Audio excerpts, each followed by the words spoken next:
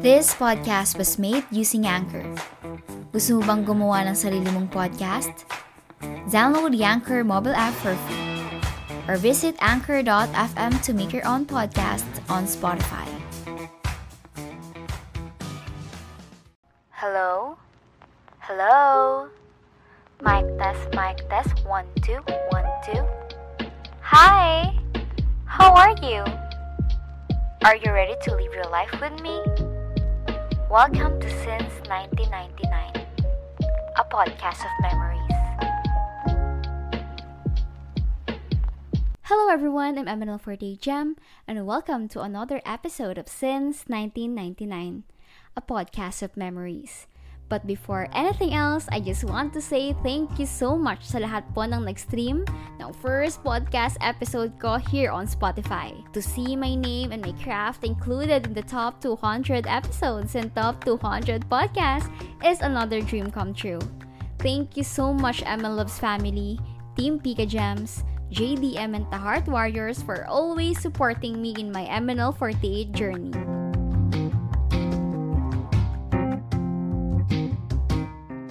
In my recent episode, we had talked about time, specifically how to survive time.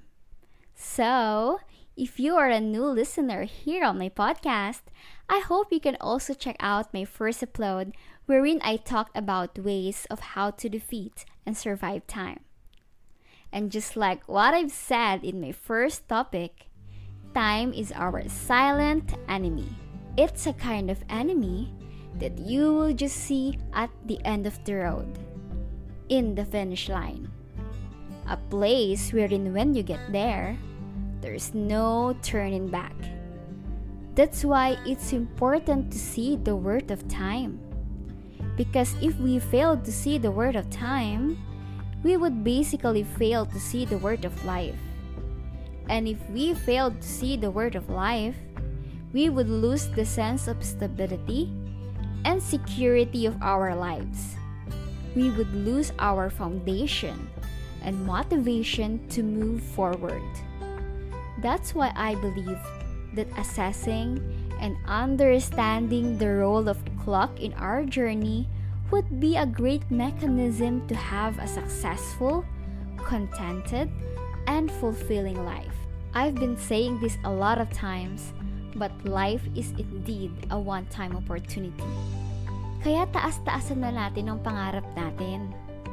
Taas-taasan na natin yung standards natin to have a successful, contented, and fulfilling life in the future. Claim it, girl! Absorb the positive energy. But when I said successful, contented, and fulfilling life, it doesn't mean that you need to have a vast sum of money in your bank account. It doesn't mean that you are required to own a luxury car. It doesn't mean that you need to be famous or to be well known. I know some of you will argue these statements, but all of us have different interpretations and understanding regarding various matters, and I respect your insight. My only point is to my listeners not to put limitations and boundaries about the life that they could possibly have just by thinking that they are incapable. Incapable of having a successful, contented, and fulfilling life mainly because you are poor, mediocre, not so smart, don't have a social life, zero likers, minimum wage workers, etc. I've known some people na hindi mayaman, walang mamahaling sasakyan, they don't even have a social life, they don't earn that much, but when they reach their old age, they can proudly say that they are happy, satisfied, and successful. And when I asked them why, they said, because we got the chance to understand the real meaning of life. Because we managed to live without the influence of the worldly pressure. Bihira na lang kasi yung mga taong nakaka-experience niyan. especially the new generation. Kasi yung ilan sa atin kinain na ng sistema. But the question is, since we are just starting to fix and appreciate our existence, if we already know how to survive time, what will we do afterwards? At the very young age, guys, I have realized the power of repeated words and thoughts in our life. I was 11 years old that time, or 12 if I'm not mistaken, basta during my first year in high school. I witnessed how positive thoughts can manifest in our existence. To be honest, mas nauna ko itong na-discover. Mas una ko itong natutunan before I found out about how to survive time.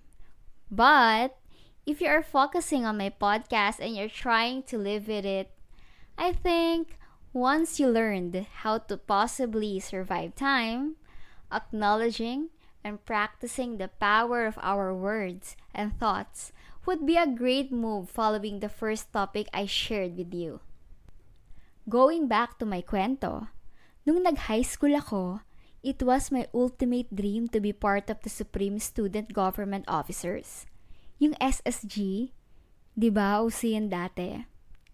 Hindi ko kasi siya na-experience nung elementary ako because if I remember it right, sabi ng mama ko, medyo pasaway daw ako during my elementary days. Makulit, pilya, alam mo yon, bata talaga. My mom also told me na lagi daw akong nilalagay sa pinakalikod ng upuan. Dahil sobrang daldal ko daw, hindi ko ma-imagine. Ako daw yung huling lumalabas kapag uwian na, dahil ako daw yung pinakahuling natatapos mag-notes. And the reason kung bakit ako nilalagay sa pinakalikod is para wala na daw akong lilingunin sa likod para daldalin. Oh my God! So, nung nag-high school ako, I said to myself, I want to be a better person. Char! No, hindi naman ganun ka-OA, pero gusto kong bumawi sa parents ko. So, I really invested my time reviewing para sa entrance exam ko sa high school. Yung exam score kasi, yan yung magdidictate if anong section ka mapupunta. And I want to be included in the top section list. Moving forward, on my first year in high school, during the SSG campaign, may isang party na kulang ang officer na tatakbo. And since I was excelling in my academics that time, ako ang in-endorse ng mga teachers ko sa kanila. They asked me if kaya ko, and since this is my dream, I accepted it. Unfortunately, I lost the position. I remember, habang pinapanood ng lahat ang counting ng votings, babanggitin yung name ko and yung number ng boto na nakuha ko sa isang section. Parang, Jemima Caldejon, from Rizal, 0 vote. Even my classmates, my own section didn't supported me. Minamak pa nga nila ako eh. Ako yung pinakamababang boto sa lahat ng kumandidato. But it's fine. After that, palagi kong sinasabi sa sarili ko, next time na lalaban ako, puro name ko na ang babanggitin. Lagi kong sinasabi sa sarili ko, sa susunod na lalaban ako, lahat ng position na lalabanan ko, ako ang mananalo. Lagi kong sinasabi sa sarili ko, magiging president ako ng campus na to para may maiwan akong legacy. For a year, lagi kong sinasabi yan. Promise. Iniisip, sinusulat. But during that time, I was doing it not because alam ko na powerful ang words and thoughts. I was just doing it to comfort myself. To make myself feel better kasi sobrang nasasaktan ako and nadidisappoint ako sa sarili ko. I ran for the position of Vice President. I won. After a year, I ran for the position of President of the whole campus. Walang gustong lumaban sa akin. I won. everyone voted for me. I participated sa iba't ibang organization sa buong Bulacan. I was elected as secretary sa Bulacan Federation, meaning I was the overall secretary of all SSG officers sa buong Bulacan. I was elected as the number 6 konsehal sa Boy-Girl Official Program sa aming municipality, wherein gagawin kaming, konsehal for a week. Gagawin namin yung trabaho ng corresponding position na na-elect kami. In every position na tinakbuhan ko, nanalo ako. Nagkatotoo yung sinabi ko. I ran the whole campus as the president. Nagkatotoo yung sinabi ko. Hindi ko alam, basta every time na may gusto ako, I always tend to expect the best result. Positive thinking always led to positive outcome. At first, ginagawa ko lang talaga siya to cover my fear na meron ako. To forget the pain na nararamdaman ko. But in my 4th year in high school, that was the time. That was the time that I learned that words and thoughts are indeed powerful. And that time, I started to believe that imagining what you want as if it had already existed would open the door to reality. But if you will think about it din kasi, no one has been able to use the brain to its full capacity. So wala pang nakakaalam sa atin kung gaano talaga ka-powerful ang brains natin. Emily Dickinson, an American poet, believes that brain is immeasurable. She believes in the supremacy of mind and the great power that the mind possesses. So, if there is something wrong in our lives, we have the power to change it. If we change our thoughts and words, the experience we live by will also change. If we are convinced that it is like this, it will become true. If we know how our thoughts and words work and how to use it effectively, we can accomplish a lot more in our lives. Grabe, di ba? Guys, before I made this topic, I did some research because I was really having a hard time how to explain it well kahit naranasan ko na siya and kahit isa siya sa talagang pinaniniwalaan ko. May nabasa kong research. Sabi dito, sa quantum physics daw, they believe that physical matter doesn't really exist. That everything is just an energy in different states of vibration. So if totoo yan, life is more of an energy flow. And words are extremely powerful tool. Did you get that? Ang dami ko kasing nabasa kasi nag-research talaga ako. May nabasa din akong isa pang paper. Pero hindi ko na na-check ng sobra since I don't have enough time to do the checking and read some reviews. But I really found this very interesting. It was a book by a Japanese scientist named Masaru Emoto, and he shared his experiments on the effect that words have on the energy in the 1990s.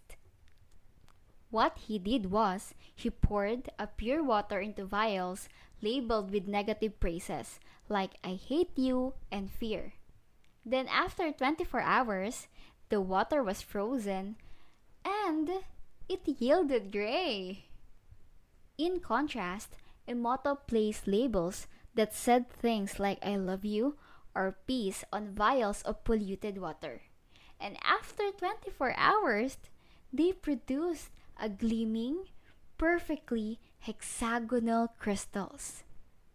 Imagine, just because of the positive and negative words, they produce a negative and positive outcome? Oh my God.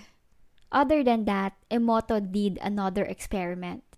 This time, he placed 2 cups of cooked white rice in 2 separate mason jars, labeling one jar thank you and the other you full. The jars were left in an elementary school classroom, and the students were instructed to speak the words on the labels to the corresponding jars twice a day. So if thank you ang nakalagay, puro positive yung words na sasabihin mo sa jar na yon. And if you full ang nakalagay, negative yung sasabihin nyo. And after 30 days, the rice in the jar that was constantly insulted had shriveled into a black mass, while the other one that was slink was a white and fluffy as the day it was made. Diba?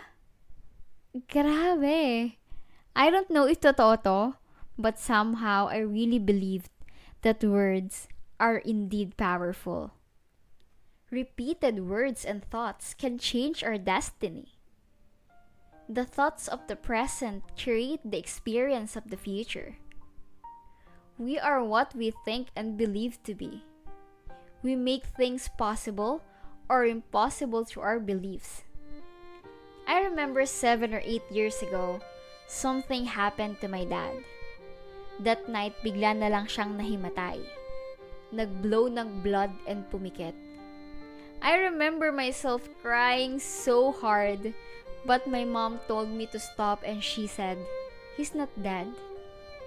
My mom closed her eyes, raised her hand, and prayed out loud. She said that she believed that he's not dead, that any minute now, he will wake up.